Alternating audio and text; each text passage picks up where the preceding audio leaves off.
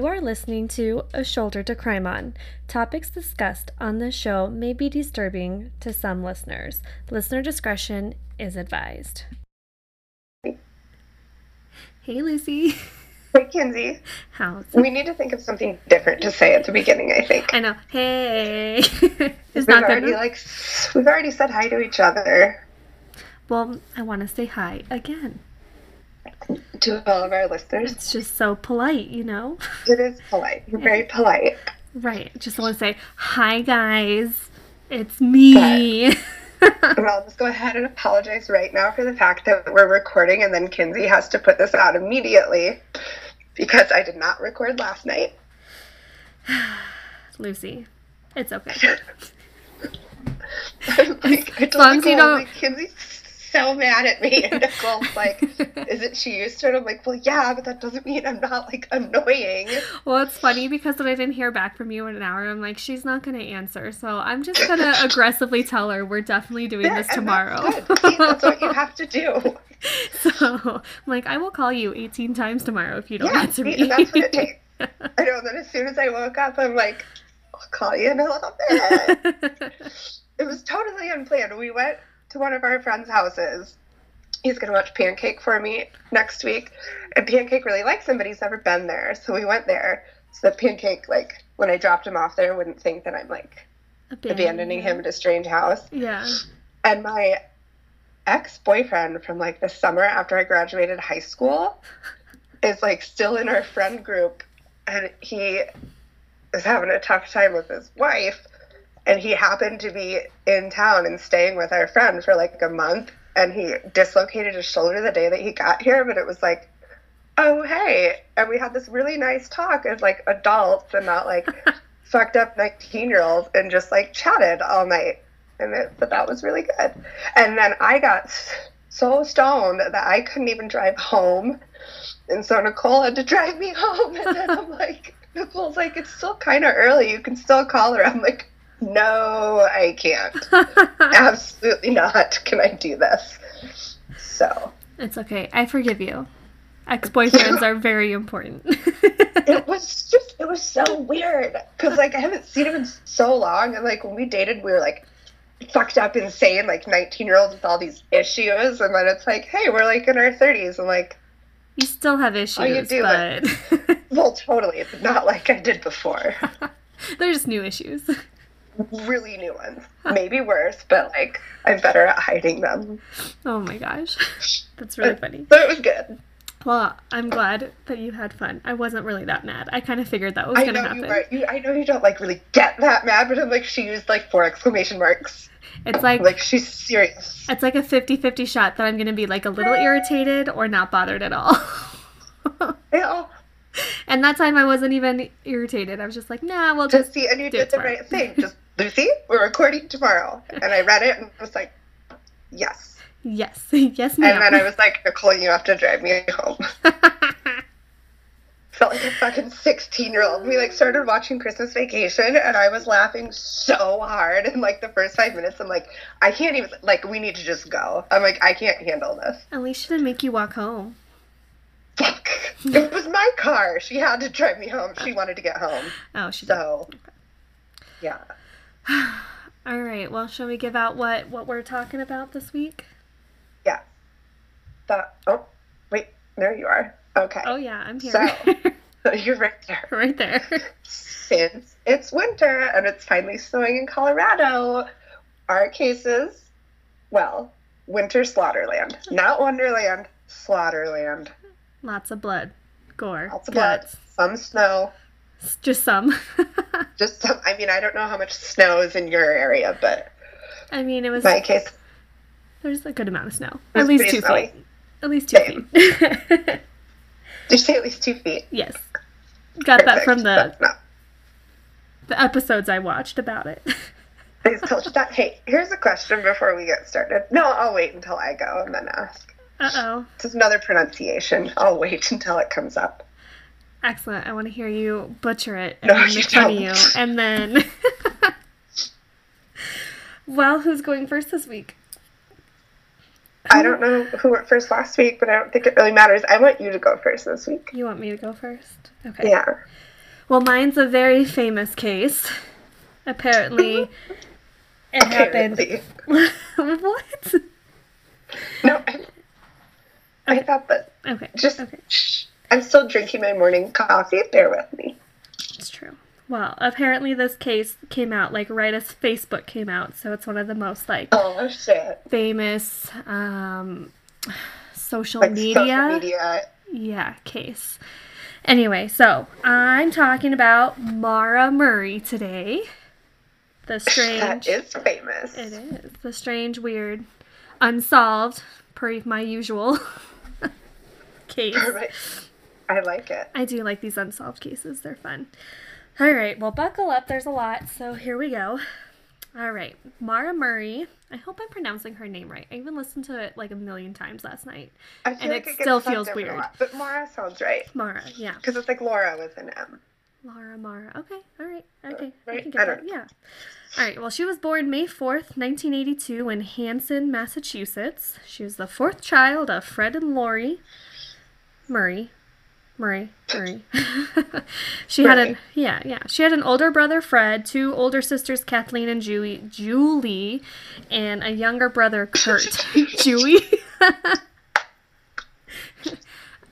Shut up. Okay. It's gonna be fine. Okay, we're going. Did I ever tell you about that time? Oh, God. That I was like playing a game with this Jewish kid I knew, and we were talking about food, and I said I didn't like bagels because they're too chewy. And he's like, did you just say you don't like bagels because they're too Jewy? And I was, well, no, but that's actually also accurate and appropriate. That's not why I don't like them. I love bagels. I hate them. Not because they're too Jewy. But, okay, Sister Julie. Sister Julie, not Jewy. Okay, so Mara was raised in a Catholic household. When she was 6, her parents divorced, after which Mara lived primarily with her mom. Mara graduated from Whitman-Hanson Regional High School, where she was a star athlete on the track team. Apparently, she also played basketball. She was accepted into the United States Military Academy in West Point, New York, where she studied chemical engineering for 3 semesters. Big deal. Yeah, that is a big deal. She was really smart, I guess, like on the honor roll and everything. But after her freshman year, she transferred to the University of Massachusetts Amherst to study nursing. The documentary that I was watching said that it was because she stole from West Point, and they basically kicked her out. Stole what? I don't know. They didn't, like, elaborate. But apparently she stole, and they're, like, really strict and stuff, so she left because of that. And then, okay, so in November 2003, 3 months before her disappearance, Mara admitted to using a stolen credit card to order food from several restaurants. The charge was continued in December, but to be dismissed after 3 months if she had good behavior. So if she didn't get in any more trouble, they'd strike it from her record. To me, that just sounds like the beginning of some sort of mental illness. Right. You know what I mean? Yeah, it's weird that... Like someone who's doing really well and doesn't, like, need to steal or do those things, but, like, they do it anyway. Yeah. I don't know. There were a lot of theories as to what happened to her. I'll talk more about it, but... let's see. So on the evening of February 5th, 2004, Mara spoke on the phone with her older sister, Kathleen, while she was on duty at her campus security job. Around 10:30 p.m., while still on her shift, Mara repeatedly broke down in tears. When her supervisor arrived at her desk, Mara was just completely zoned out, no reaction at all. She was unresponsive. So the supervisor escorted her back to her dorm room around 1:20 a.m. When asked about what was wrong, Mara just kept saying, "My sister." So, like, no one knew what happened. But the contents of the call remained unknown until October 2017. It was, like, a long time after. Kathleen finally publicly explained the conversation.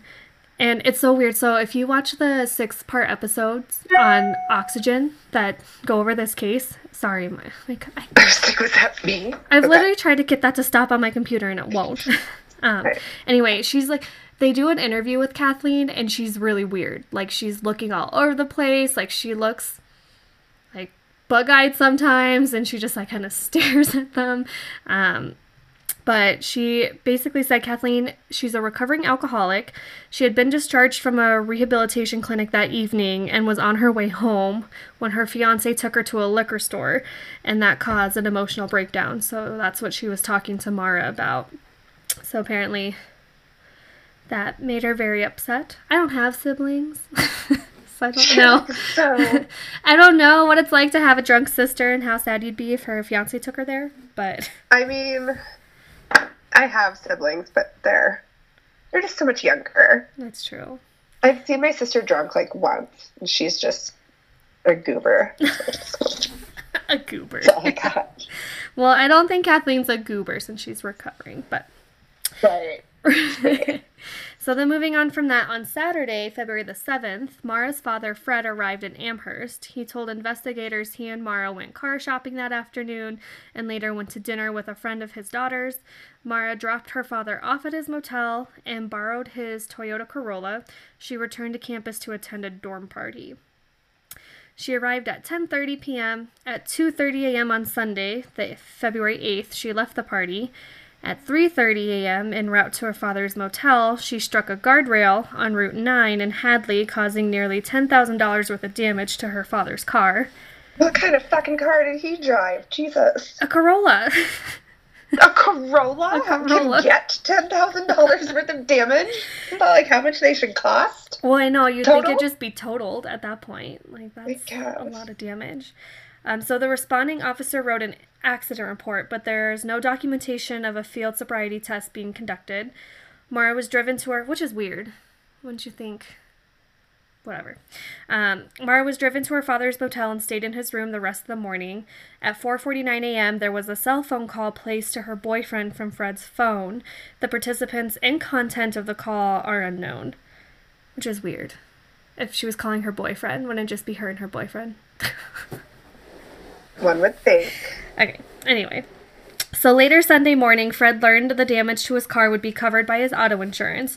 So he rented a car, dropped Mara off at the university, and departed for Connecticut. At 11:30 p.m. that night, Fred called Mara to remind her to obtain accident forms, and they agreed to talk again Monday night to discuss the forms and get everything filed away and good to go. So then after midnight on Monday, February 9th, Mara used her personal computer to search MapQuest. Good old MapQuest days. Fuck. It's like when you had to print off directions or write them down. Damn. To go to a birthday party. I think about that sometimes in high school or something, when you go to a party somewhere, it's like, how the fuck did I get there? And then how did I get home afterwards? Right. For real. Oh, man. Oh, MapQuest. Oh, so funny. Anyway, she had MapQuest directions to the Berkshires and Burlington, Vermont. So, let's see. The first reported contact Mara had with anyone on February 9th was at 1 p.m. when she emailed her boyfriend. She said, "I love you, stud. I got your messages, but honestly, I didn't..." I love you, stud. I love you, stud. But honestly, Oh, no. Not that he's not a stud, just stud's a weird word. No offense, Aaron. Love you. Stud's an awkward word. It makes me think of a spud. And then I think of potatoes. Yeah. That would make me really happy. That's just where my mind goes. Kind of like potato. Happy potato. I don't know what that means. Oh, God, my husband's a potato. Sweetest potato. He's a nice potato. He's a great potato. If we had a sound person, I would tell them to edit this part out. But no, we got to keep it. Yes, we do. Proceed. Anyway, she said, "I got your messages, but honestly, I didn't feel like talking too much of anyone. I promised to call today, though. Love you, Mara." She also made a phone call inquiring about renting a condo at the same Bartlett, New Hampshire Condo Association, with which her family had vacationed in the past. Phone records indicate the call lasted 3 minutes. The owner did not rent her a condo, and at 1:13 p.m., Mara called a fellow nursing student for reasons unknown. What did the nursing student answer? We don't know. We don't know. I don't know anything about it, yeah. And then at 1:24 p.m., Mara emailed a work supervisor of the nursing school faculty that she would be out of town due to a death in her family. No one had died. but that's what she had said. I've probably used that one before. Well, yeah, I feel like college students will use anything to get out of class. 100%. So I mean, I was in my 30s, but it's the same thing. Oh. I'm too paranoid to use things that I can't absolutely semi-prove happen. Stop saying study. Okay, my computer died. I thought it was plugged in. It wasn't. So we just went away real quick. I'm going to give Kinsey a second to regroup and figure out where she was. Oh. I am plugged into the wall now, so we're like all good. Are we? Are we We're good. Yes. Yes, we are. Well, as I was saying, is I'm too much of a scared little child to like lie too intensely. To anybody. Basically. So unless I can't like semi-prove what I'm talking about, I like won't do it. That's noble. You have a lot of integrity. I'm just scared of authority, I think. Well, we could just say that you're honest and a good person instead. Yeah, that too, but also terrified of authority. Anyway, so I would probably never use the death of somebody if I couldn't give like a death certificate, because ever. Also, you couldn't give it. Do you watch Seinfeld? I mean, an episode. Okay, well, there was the episode where George went to like his girlfriend's uncle's funeral or something, but his work told him he had to have a death certificate to get out of work, and he had to like awkwardly ask these people who he doesn't know for like a copy of the dead lady's death. Anyway. See, I feel like that's a thing. Or I feel like Santa? Because I used that excuse, someone I know is going to die because I shouldn't have lied about it. And then you can't go to their funeral. Yeah. That, or they're just going to die because I lied about it. Yeah, totally. Anyway, apart from my personal problems here, let's see, where was I? Oh, so she also told the nursing school faculty that she would contact them upon her return. At 2:04 p.m., Mara called a number which provides recorded info about booking hotels in Stowe, Vermont. The call lasted about 5 minutes, and at 2:18 p.m., she called her boyfriend and left a message promising that they would talk later. In her car, Mara packed toiletries, clothing, college textbooks, and birth control pills. When her room was searched later... And birth control. Yeah, and birth control. Well, so that plays into an interesting theory that I'll tell later. When her room was searched later, campus police discovered most of her belongings packed in boxes and the art removed from the walls. It's not clear whether she packed them up that day, but police at the time asserted she had packed between Sunday night and Monday morning, which I feel like there was a lot going on. Like, how did she even have time to pack when she was, like, out partying, wrecking her dad's car? Maybe she's been doing it for a while. I don't know. Well, there was one theory that on the... TV show I was watching, the girl was talking about it was early in the semester that maybe she just never unpacked and that it wasn't anything. That's solid. Yeah. I mean, or if she was doing the whole, like, maybe she's manic depressive thing. You just don't sleep when you're manic. So yeah. Who knows? So it's interesting no one knows exactly, obviously, why she packed or why things were still packed. Didn't pack. Yeah. Okay. Yeah. And then on top of the boxes was printed an email that to her boyfriend indicating trouble in their relationship. Around 3:30 p.m., she drove off campus in her black 1996 Saturn sedan. And classes had been canceled that day due to a snowstorm. So at 3:40 p.m., Mara withdrew $280 from an ATM. A closed-circuit footage showed she was alone. At a nearby liquor store, she purchased $40 worth of Bailey's, Kahlua, vodka, and a box of Franzia wine. Oh, the classiest of the boxed wines. Yes, all the wines. So she's just, like, pounding White Russians and playing Slap the Bag. You just, like, Slap the Bag? No. Are you shitting me? No. That's just an Iowa thing? You take the bag out of the box, and then you hold it in the air, and someone has to come at it and, like, wind up, and you slap the bag as hard as you can, and then you just chug out of it. So it's really not even a game. You just gotta hit the bag and take a swig? It's a game. Oh, wow. It's a fun game. Slap the bag? Oh, my gosh. Anyway. Yeah, she was playing that by herself. Yeah, and drinking White Russian. So security footage showed she was still alone. At some point in the day, she picked up accident reports, or the accident report forms. Okay, so then Mara then left Amherst between 4 and 5 p.m., presumably, presumably, It was worse than the first time. Glad it's not just me. presumably, Yeah, move via on. Interstate 91 North. She called to check her voicemail at 4:37 p.m., and that was the last recorded use of her cell phone. Sometime after 7 p.m., a Woodsville, New Hampshire resident heard a loud thump outside her house. Through her window, she could see a car up against the snowbank along Route 112. The car pointed west on the eastbound side of the road, so she telephoned Grafton County Sheriff's Department at 7:27 to report the accident. So, like, where she is, too, for anyone who doesn't know anything about it, there's literally a sharp turn bend, and there's, like, houses around there. There's, like, 3 houses, so 3 people or neighbors could, like, see the accident site from their like, yards. Did she have a cell phone? Did she have a cell phone? Yeah. She did, but the area that she crashed in, service. there's no service whatsoever. Sure. Yeah. So according to the 911 log, the woman claimed to have seen a man smoking a cigarette inside the car. However, she later said that she had not seen a man nor a person smoking, but rather had seen what appeared to be a red light glowing from inside the car, potentially from a cell phone. At about the same time, another neighbor saw the car as well as someone walking around the car. She witnessed a third neighbor pull up alongside the vehicle. That neighbor was a school bus driver returning home. He noticed the young woman was not bleeding or visibly injured, but cold and shivering. He offered to telephone help. She asked him not to call the police. One police report said that she even pleaded that he shouldn't call the police and assured him that she had already called AAA. AAA has no phone call record of this, and the bus driver knew that she couldn't have because there's no cell service. Like, it's impossible that she could have called AAA.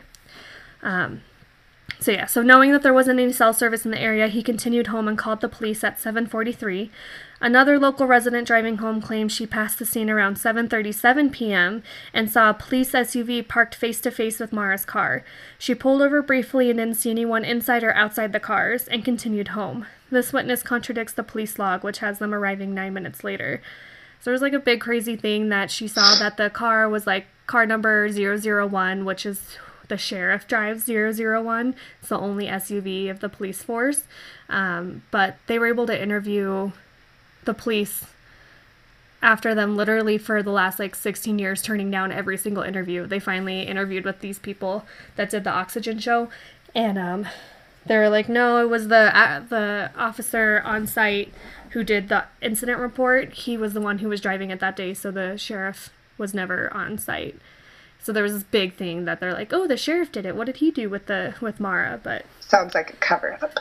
Well, and that was the big thing, is that the police kind of hindered a lot of the investigation and wouldn't talk to the dad a lot about anything. That's and so so fucked up. there were a lot of people who thought that the police were hiding a botched No, I'm convinced investigation. that, like, police lie about everything. Well, to help their own sometimes, to cover up. Yeah. Yeah, right? So that was one theory, but according to the police log, at 7:46 p.m., the police arrived at the scene. No one was inside or around the car.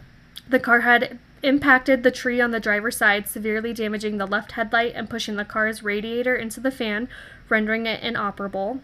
The windshield was cracked and both airbags deployed. The doors were locked. Inside and outside the car, they discovered red stains that looked like red wine. Inside the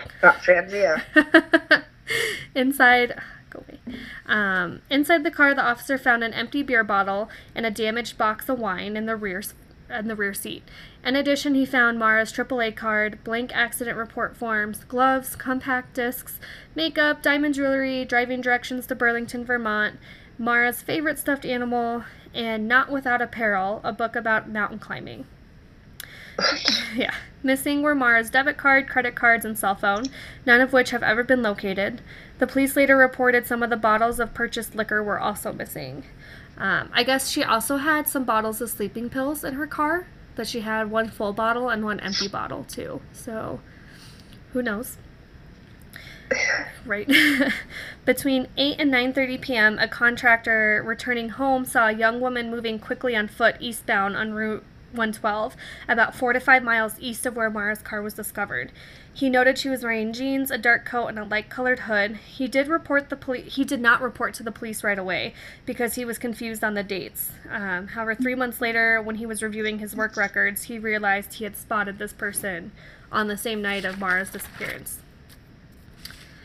So the responding officer and the bus driver drove around the area searching for Mara. Weird that the bus driver was helping, but whatever.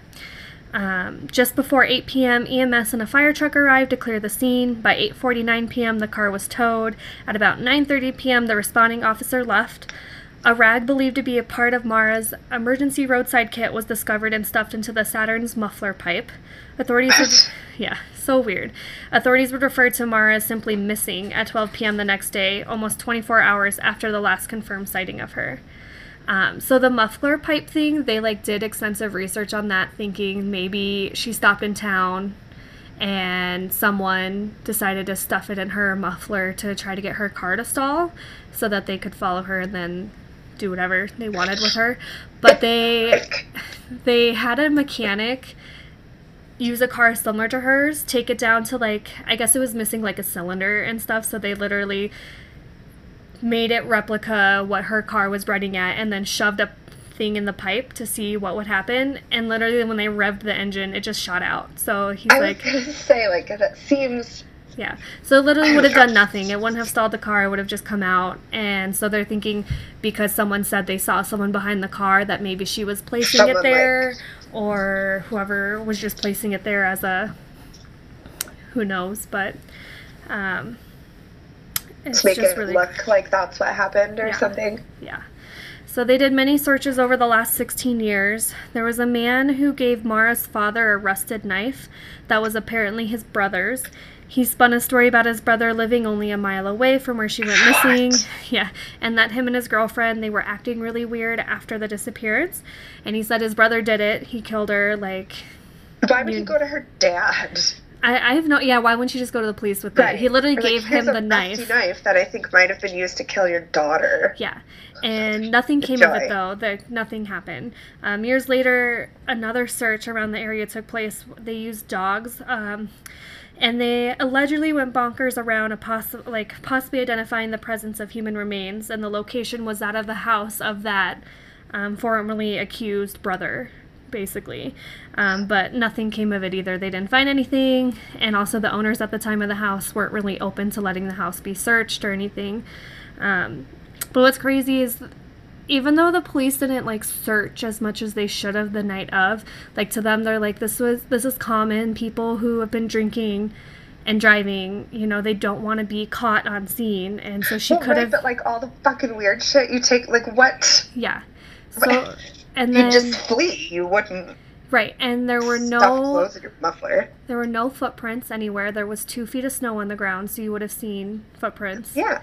There was no new snow in the coming days, so they would have been able to see patterns if she would have gone somewhere.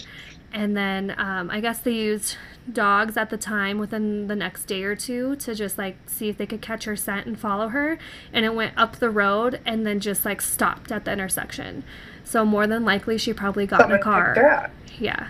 So there were theories that she disappeared on purpose. She tried to do all of this, and they don't think that's possible because she was too attached to her family. Most people who try to disappear literally cut complete ties. Right. They didn't find her in any of the woods. Couldn't find her. How far would she have gotten if she walked off? Not that far, probably. So it's just a really weird... mental illness is still my number one here. Yeah.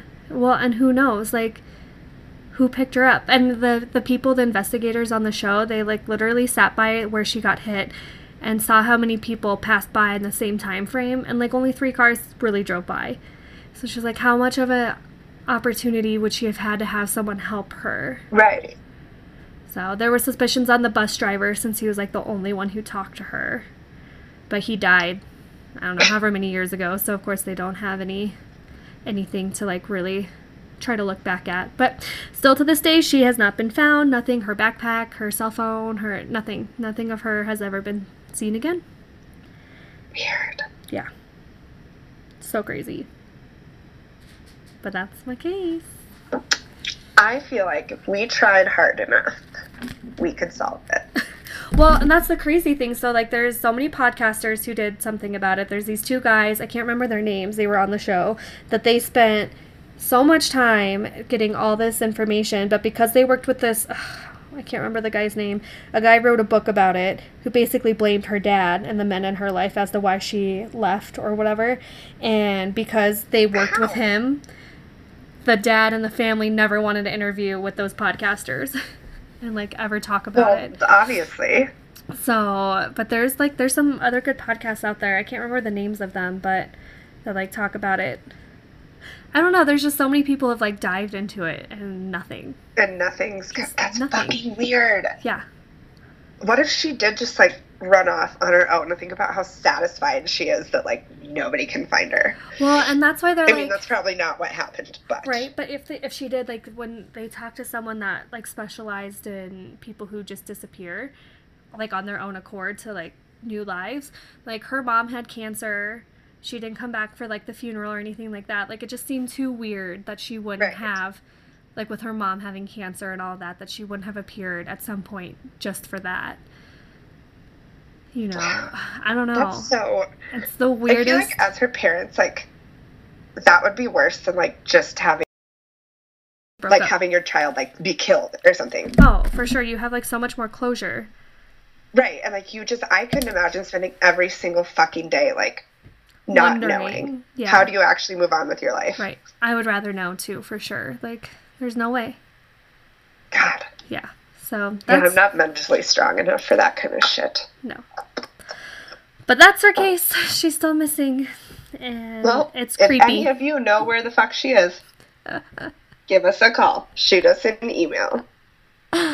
Yeah, please. Or if you are her, we won't tell. Please, Laura, if you are listening, please send us an email at ashouldertocrimeonpodcast@gmail.com. Is that our email? No, it's ashouldertocrimeon@gmail.com. Well, the other ones are Instagram. Send us a message on Instagram at ashouldertocrimeon. Won't tell a soul, especially if you don't want us to. Yeah, we'll keep your secret. I have lots of secrets. You? No. That's why your hair is so big. It's full of secrets. Yeah, my hair's huge. Just full of secret. Okay. I'm right. What's your case? I've been dying to know. Have you really? Yeah, okay. I have. My case is the murder of Charlie and Cora Abernathy. And here is where my pronunciation question comes in. Town in North Dakota. I want to say it as it looks, but I feel like the Dakotas have a lot of weird French names. You know, you got like Pierre. Is it Sioux Falls that you're looking at? No, it's not fucking Sioux Falls. I say Sioux Falls. Well, I don't know. Christ. Also, that's in South Dakota. Whatever. Who cares? It's a Dakota. Geography, right? Who cares? Okay. So Minot. Minot? Is it Minot? I don't know. It's Minot. Oh. I don't know why I thought you would be able to answer that. Like I took French, God. Or like know a lot about North Dakota. I'm from Colorado, born and raised. I know so much about North Dakota. You've been to Wisconsin. What? I don't know. You lived in Indiana and Minnesota. You should know. Don't you drive through North Dakota on the way to Wisconsin? No. Really? No. Oh. Well, okay. I mean, I guess if you're coming from a different direction than from Colorado. It's like, okay. Minot. You know what? They lived in that town in North Dakota. On February 9th, 1994, outside of that town in North Dakota, Steve Abernathy was trying over and over again to get a hold of his parents by phone. Charlie and Cora Abernathy lived 7 miles from Steve, and there had been a big blizzard the night before. He couldn't reach his parents on the phone, so he was worried that they might be without power or something. So Steve and his wife went to the house to check on them. They entered through the kitchen, and the house was in complete disarray. They immediately found Charlie Abernathy laying on the living room floor covered in blood.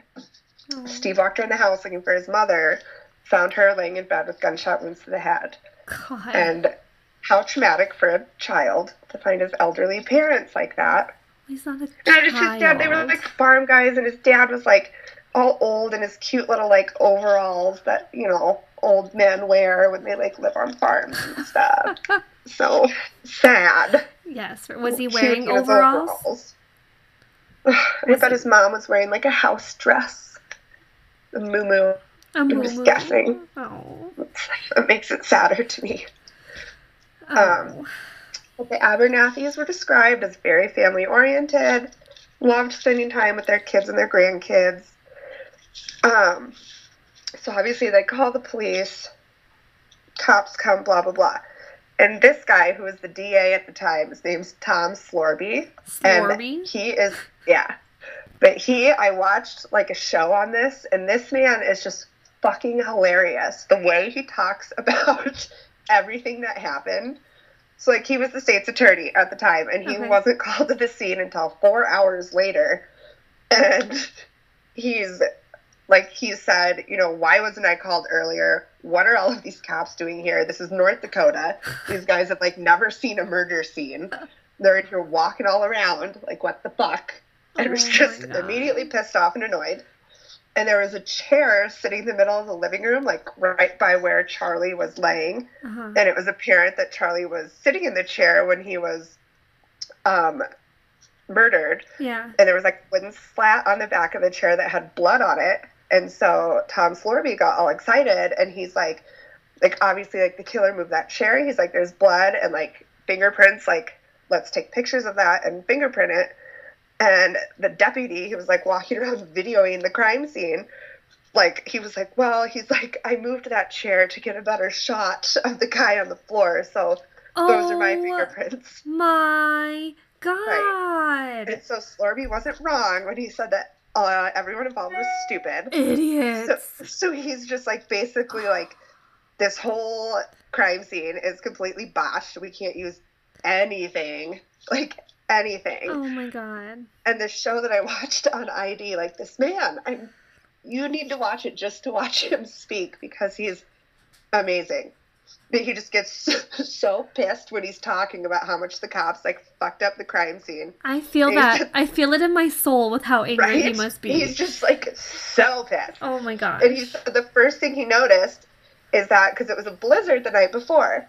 Footprints. And when he got to the property, he noticed that, like, the deputies just, like, pulled right up to the garage door, like, covering the tire tracks that were there from the murders. Just rolled right up and, like, got rid of those. So that would have been, like, their biggest thing. And so they're, like, they got nothing to go on, basically, because You're fired. You're fired. Minot, they're all North fired. Dakota are idiots. Fired. Back in the 90s, anyway. Fired. At least. Fired. But, so, the Abernathy's daughter, Carol, goes to the police and told them that she had some concerns about her ex-husband. He was really upset about their divorce and had made a lot of little snotty, backhanded comments about how Charlie didn't like him. So the police interviewed him, and he admitted right away that he and Charlie didn't get along and that they'd had a lot of arguments. And he even said himself that he was probably their only enemy, but denied any involvement. And this guy actually said, he's like, if I would have done anything, it would have been to Carol, not her parents. Jeez. Like, okay. I mean, at least he's being honest. So Carol never shows up dead. Carol's still with us, so great. His alibi ended up completely checking out because he said he was ice fishing in Minnesota, and someone actually saw him there, so there's no way it Everyone in Minnesota ice fish. Good old Minnesota. I've never been ice fishing, but I'm going back to Minnesota in January, and my friend's parents are like, because they have a house on a lake, but since it's Minnesota, they're like, we'll throw you an ice fishing party. I'm like, I don't know what the fuck that means, but I am so into it. Are you? Put me in a You're just going to freeze your ass off and be very bored staring at the ice. And do you want to know this? It was probably like 2 or 3 years ago, I learned that when you're ice fishing, you don't melt a hole in the ice, you drill it. because I asked one of my friends, like, very seriously, like, her husband, I'm like, so do you have to, like, move the tent every so often? And they're like, why? And I'm like, well, when you melt the hole, like, does it eventually, like, all the ice melt? And they're like, Lucy, Oh, you're Lucy. fucking stupid. Lucy. I'm like, well, you have those propane tanks. They're like, yeah, to stay warm. Ow. Wow. Learn something new every day. If I could pat you on the head, I would. Thank you.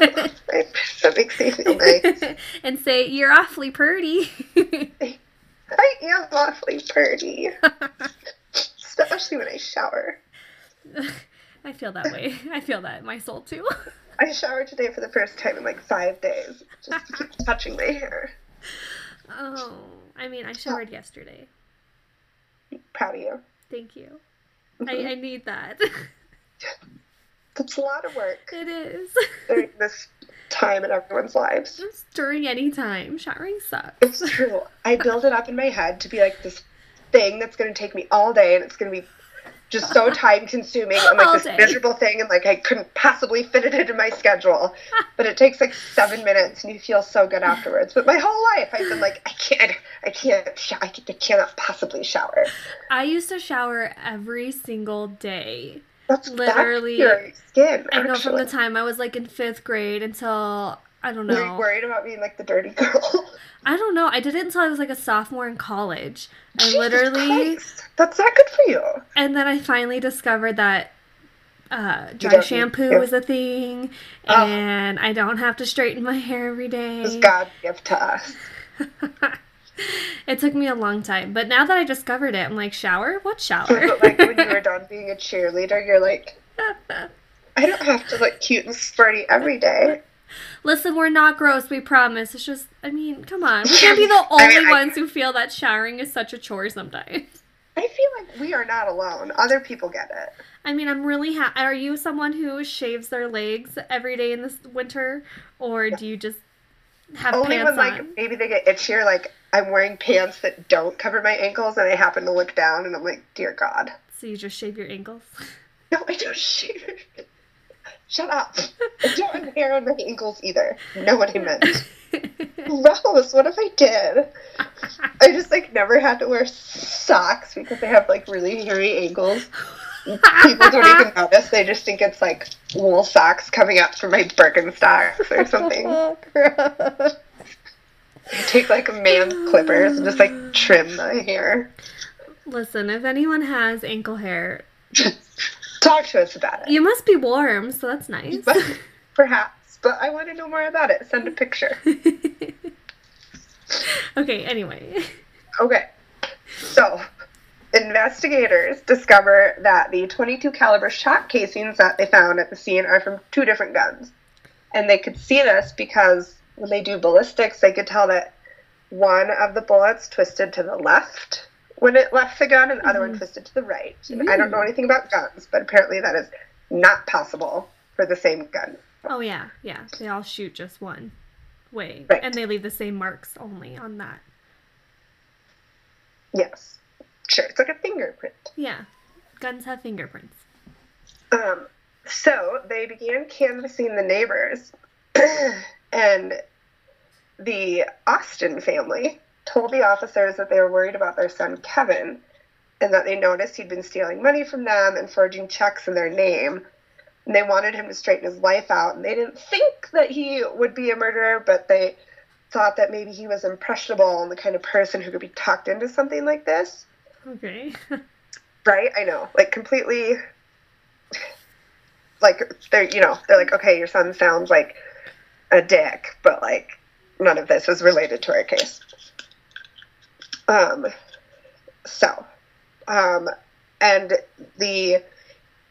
one of the officers working, or maybe the state's attorney, I don't remember which one, because I didn't write it down. I actually wrote blank blank instead of his name. So I was going to look it up, forgot. But he knew of Kevin because of some check fraud charges, and he knew that Kevin was really close with a man named Calvin Noonan.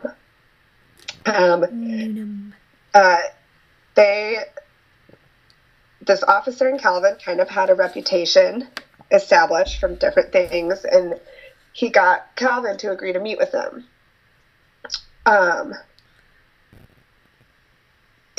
So one of the times Calvin got in trouble, he had tried to break into a car that had a man in it. Like, I mean, if I were going to pick, I'd pick better. At least try to. You know, so Calvin hit this guy over the head with bolt cutters and took off. And Jesus. when he was talking to the DA about it, he told him he should have just killed the guy, and he was very serious about it, which obviously that kind of falls into a killer's profile. So he spent a few years in prison. And a pigeon. Pigeon. That'd be worse than fucking prison, man. Pigeons are gross. Well, fucking, what do people call them? Winged rats. Winged rats. Birds are so dirty. Ew. But, so he spent a few years in prison for the botched carjacking.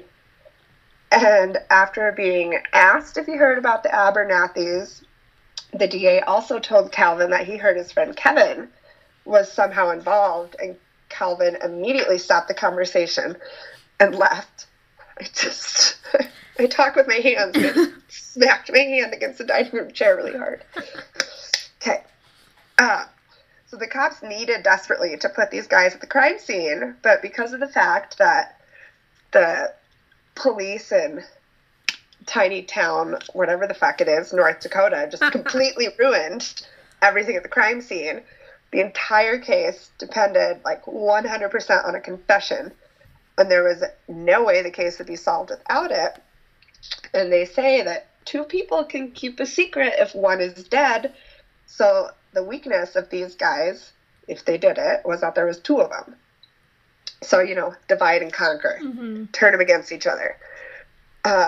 One of the detectives working the case, his name was Vern Irk, and he came up with the idea to do press conferences and just start telling everyone in the public, hope these guys watch TV, but just start saying that they have a whole bunch of evidence being processed, that, like, hoping that one of these guys would hear it and, like, crack and be like, well, I don't want to get in trouble, so I'm going to turn in my asshole friend. Right. The DA thought it was kind of insane, but he's like, we have nothing else to do, so, like, what the fuck, let's do it. So they set up all these news conferences. They said they were honing in on suspects, and they really just wanted to convey the message that they were getting really close to making an arrest. And they used the tire tracks as their big thing. I mean, because the cops knew that there were no tire tracks they could use, but Kevin and Calvin didn't know that. Right. And they said they were going to be making some comparisons, and they started going to Kevin and Calvin's houses. Like, they would each one, like, 3 times, and they'd make sure they could, like, see them from the window, and they'd be out there, like, photographing their car tires, like, taking measurements and making notes, like, you know, really wanting them to freak. And they honed in on Calvin the most because out of the two, he seemed like the weakest link. Yes. Yes. Exactly. So one of the detective sergeants, like, started going to Calvin's house and just, like, casually chatting with him about things. And he did this over the course of, like, 6 months. And they almost developed, like, what you could call a friendship, but, like, obviously not a friendship. But he, you know, infiltrated and kind of got Calvin to trust him. And he was always really quiet and friendly, but, like, a little weird. And he had a past to being violent, so, like, Calvin was kind of a Dr. Jekyll, Mr. Hyde. And once the officer could tell that his defense mechanisms were starting to, like, slow down, he's like, why don't you just come into the station and talk to us? Mm-hmm.